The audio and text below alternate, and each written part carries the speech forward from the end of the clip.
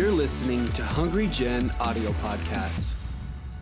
In John chapter 15 verse 5, The Secret Place, we talked about a message series of spending time with the Lord and developing a secret place. Last Sunday we talked about how a secret place is less of a place, more of a mindset. It's an attitude. It's how you live on the inside of you, living from the inside out.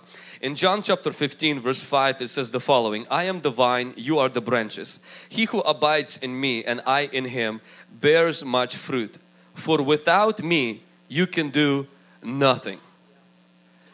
Jesus pretty much put it out there for us and says that He wants us to bear fruit. And fruit is something that we cannot do without Him. Meaning it's impossible to bear fruit without Jesus. So fruit is not something that we work hard at it. If all of our hard labor cannot produce fruit, it's impossible to produce fruit. Fruit is something that is Christ-likeness. But in other words, fruit is producing what's impossible. It's doing something that is not possible for you to do. For some of us, it could be something big, like honestly finish school is impossible. And that could be your fruit. For some of us is to keep our tongue, tame our tongue is impossible. And that could be something for you. For some of you, to honestly, nobody in your family has ever stayed married. And that's honestly impossible to keep one spouse and to have kids that come from only both parents, mom and dad. That's impossible. And for you to actually have a happy marriage is going to be that fruit. So fruit will be different for different of us. But one thing that is going to be this, is that it's something you cannot do without God.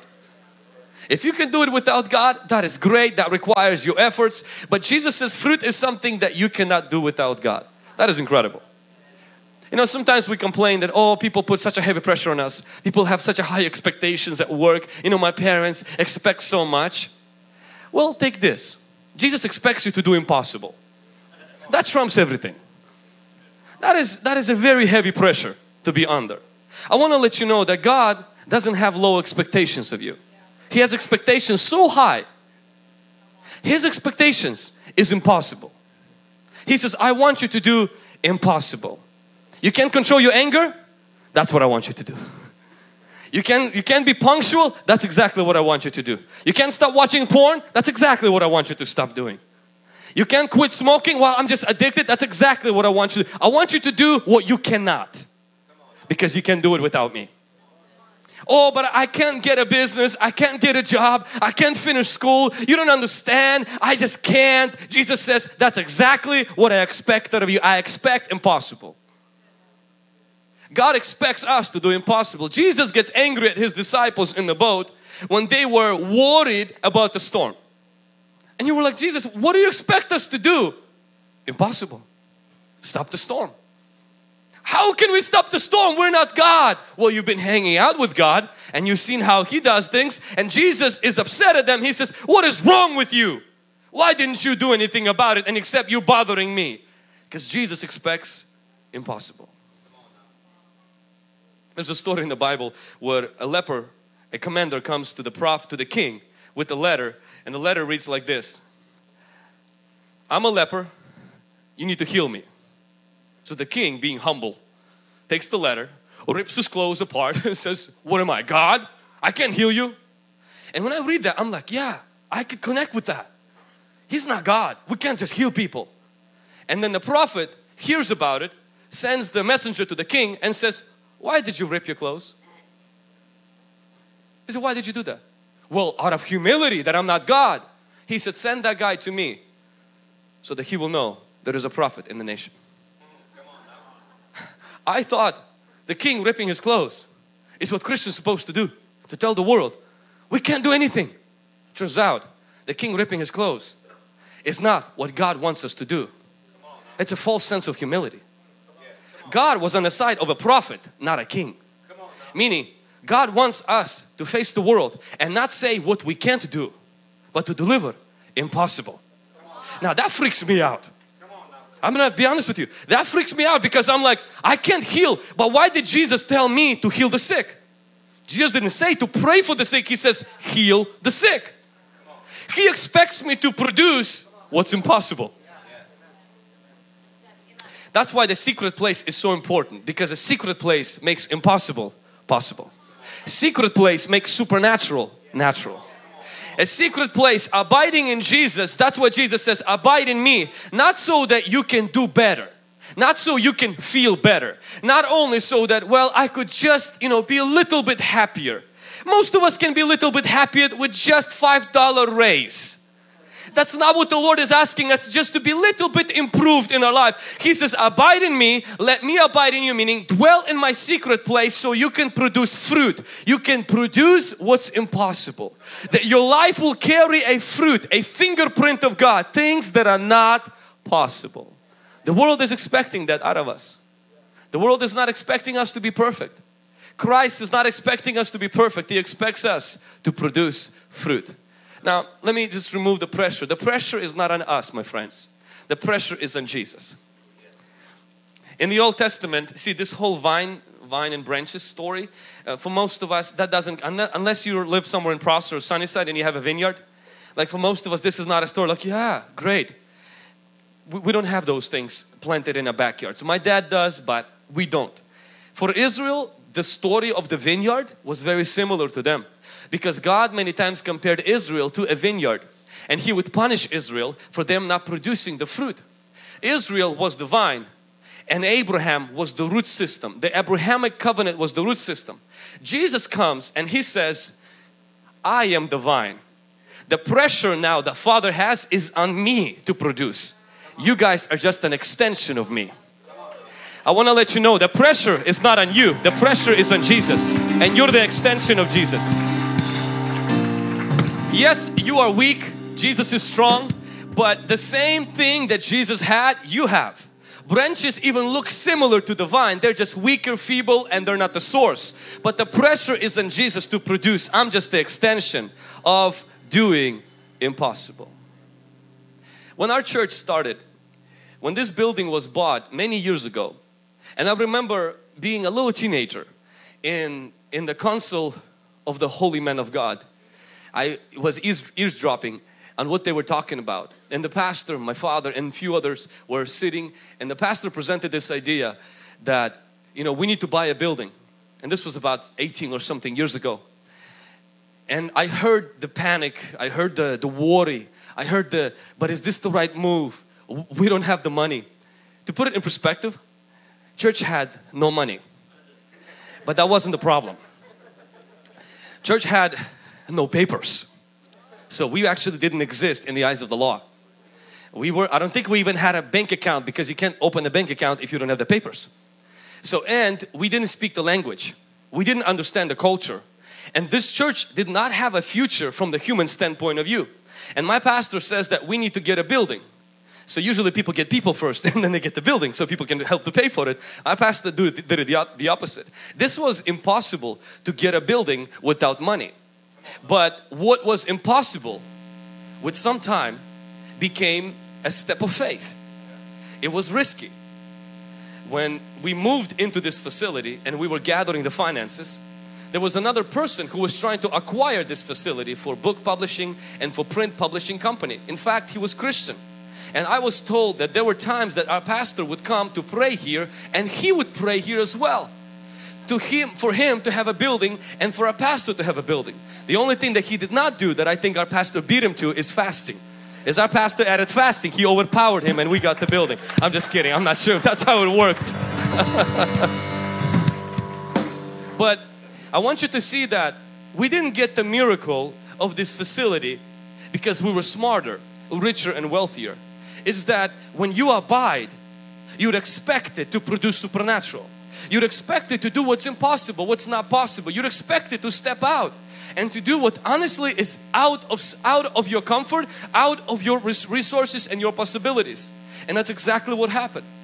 When we got the building, it was the greatest miracle for us. It was impossible and it became possible.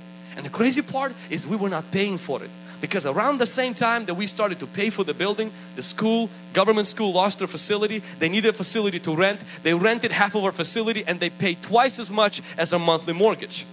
Impossible became possible. Then there was the part of filling this building. That was also impossible. Where for years We've done everything we could so that we could see people come to know Jesus and come and see people come and sit. On our biggest conferences, we wouldn't pack what we see today on our normal Sunday morning. It was difficult. It was impossible. Put it in perspective. We've done everything we could. From standing with the signs, praise God that some of you guys did not come here 10 years ago. You'll be embarrassed to be part of Hungry Gen. Fasting was least of our problems. Fasting, we did it like joy. Brother Larry knows. I saw him waving. He made it. You made it, Brother Larry, yeah. Through all of that. I mean, I'm talking about standing with signs on a highway. Long signs, many signs, like threatening signs. Like there's not like God loves you signs, but like signs like it wasn't raining when Noah was building the ark. Like these kind of signs. I'm talking about going to the park with guitar and accordion and playing Russian songs, hoping that God will translate them for the English speaking community, that they will get the message that we're trying to save them, and they thought we were a mariachi band and were trying to give us some money. I'm talking about the disco, and dancing was very popular, and I remember we decided to do a retro meets disco or disco meets retro, something foolish like that. None of us knew neither what those things meant, because we grew up in a Pentecostal house. Dancing was demonic, and so we didn't do any dancing. And so we brought a disco ball in the gym, and none of us knew what to do with that ball. And of course nobody showed up to our disco meets retro. And so we pretty much turned on Michael W. Smith, I think, and prayed together, and that's about it. Took the disco ball down and realized that didn't work. And so I'm letting you know, it was really impossible. All of our efforts were kind of futile, from bringing the pig to the sheep to driving a motorcycle, the car getting stuck in the lobby, to a lot of things that were done, spreading flyers, so many flyers that I almost got expelled from second largest high school in the state of Washington, Pasco High, because I didn't know you have to ask for permission, and I put 1,000 flyers on the walls of Pasco High and pretty much put staplers everywhere. And so a lot of things were done that it seemed like it was impossible. Today we're looking at Sunday morning service, and we have 30 something people that are coming from all around of United States. That was the size of our youth group. And today that's the size of our just one school. We have 2 of them. Today both of the services are filled to the capacity. Today there's no service where somebody doesn't give their life to Jesus. What was impossible today is possible.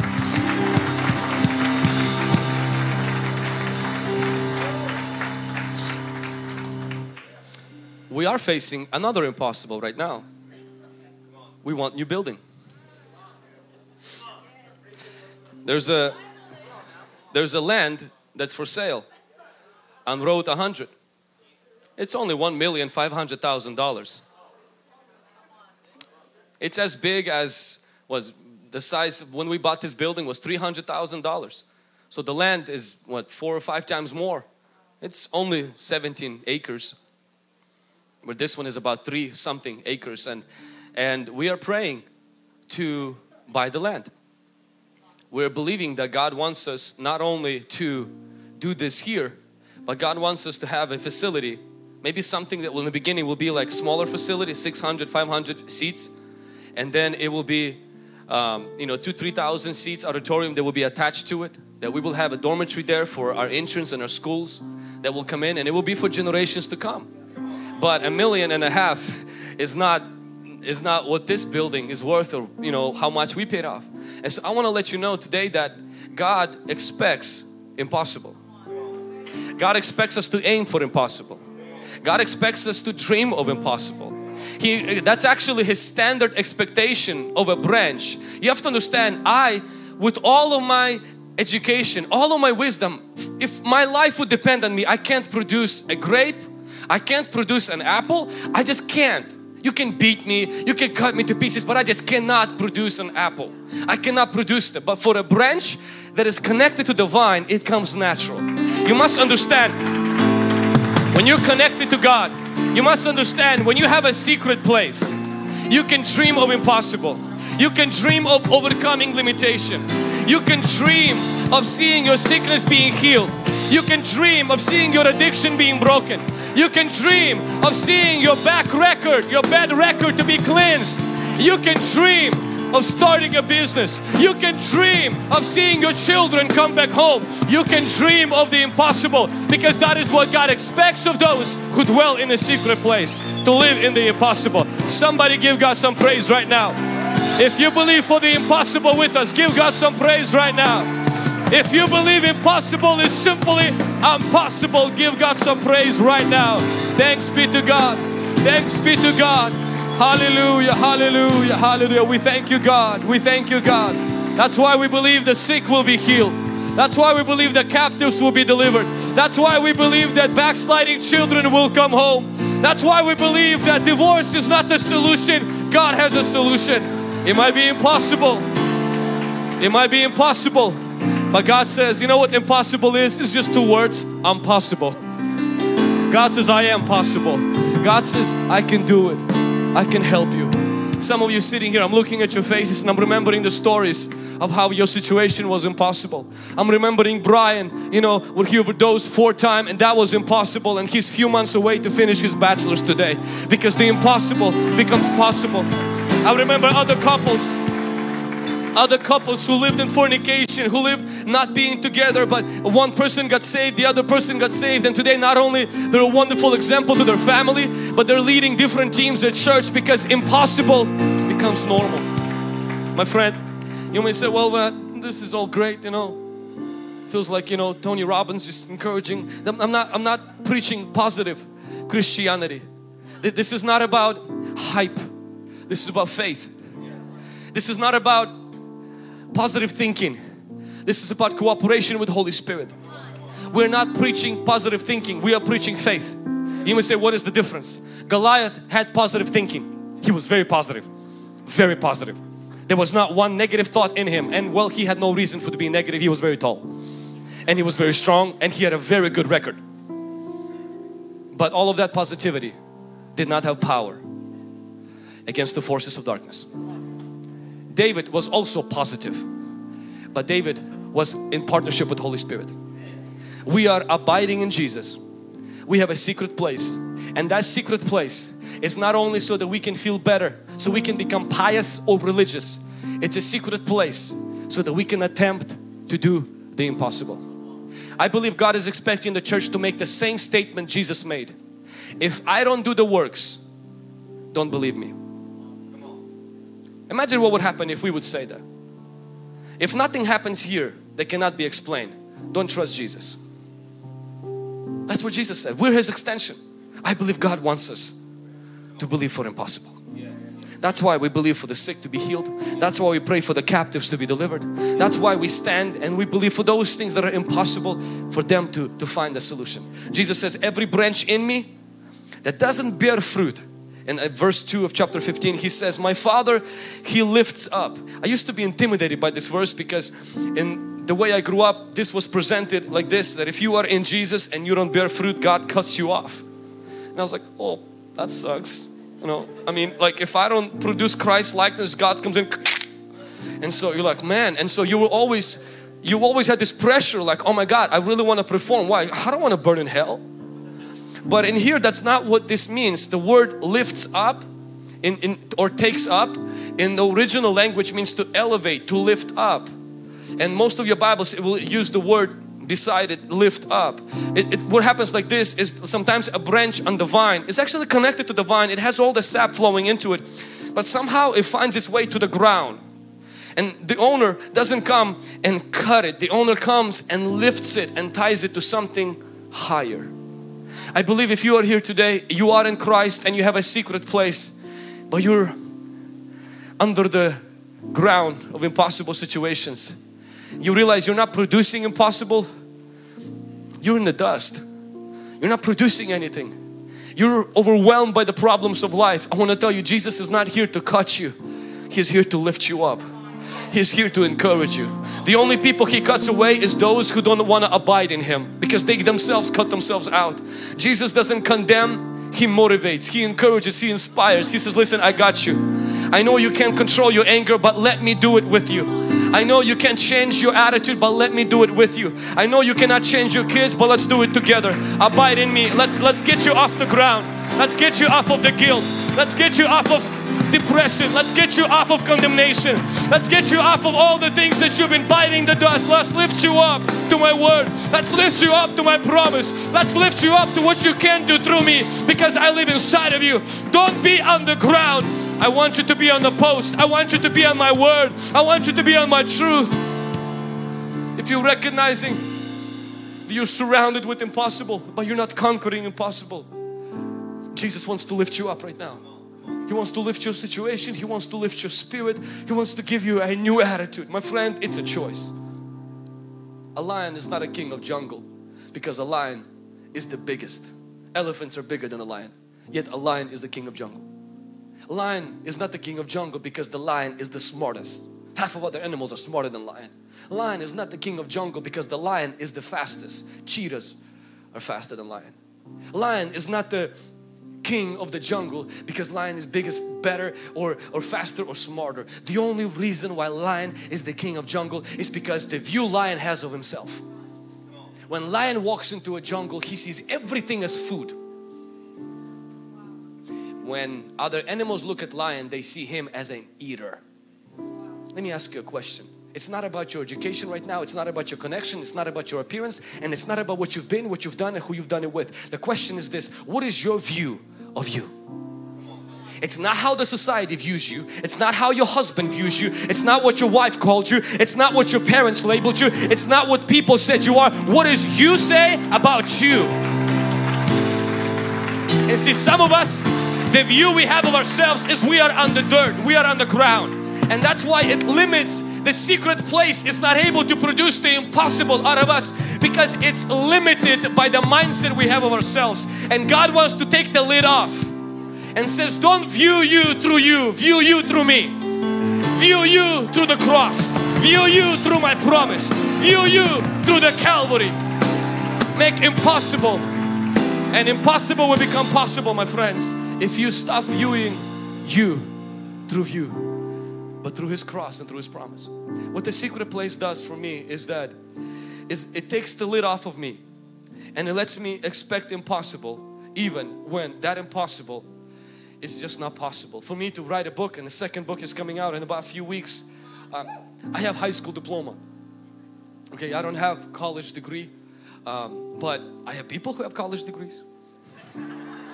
I can write it, they can edit it and proofread it.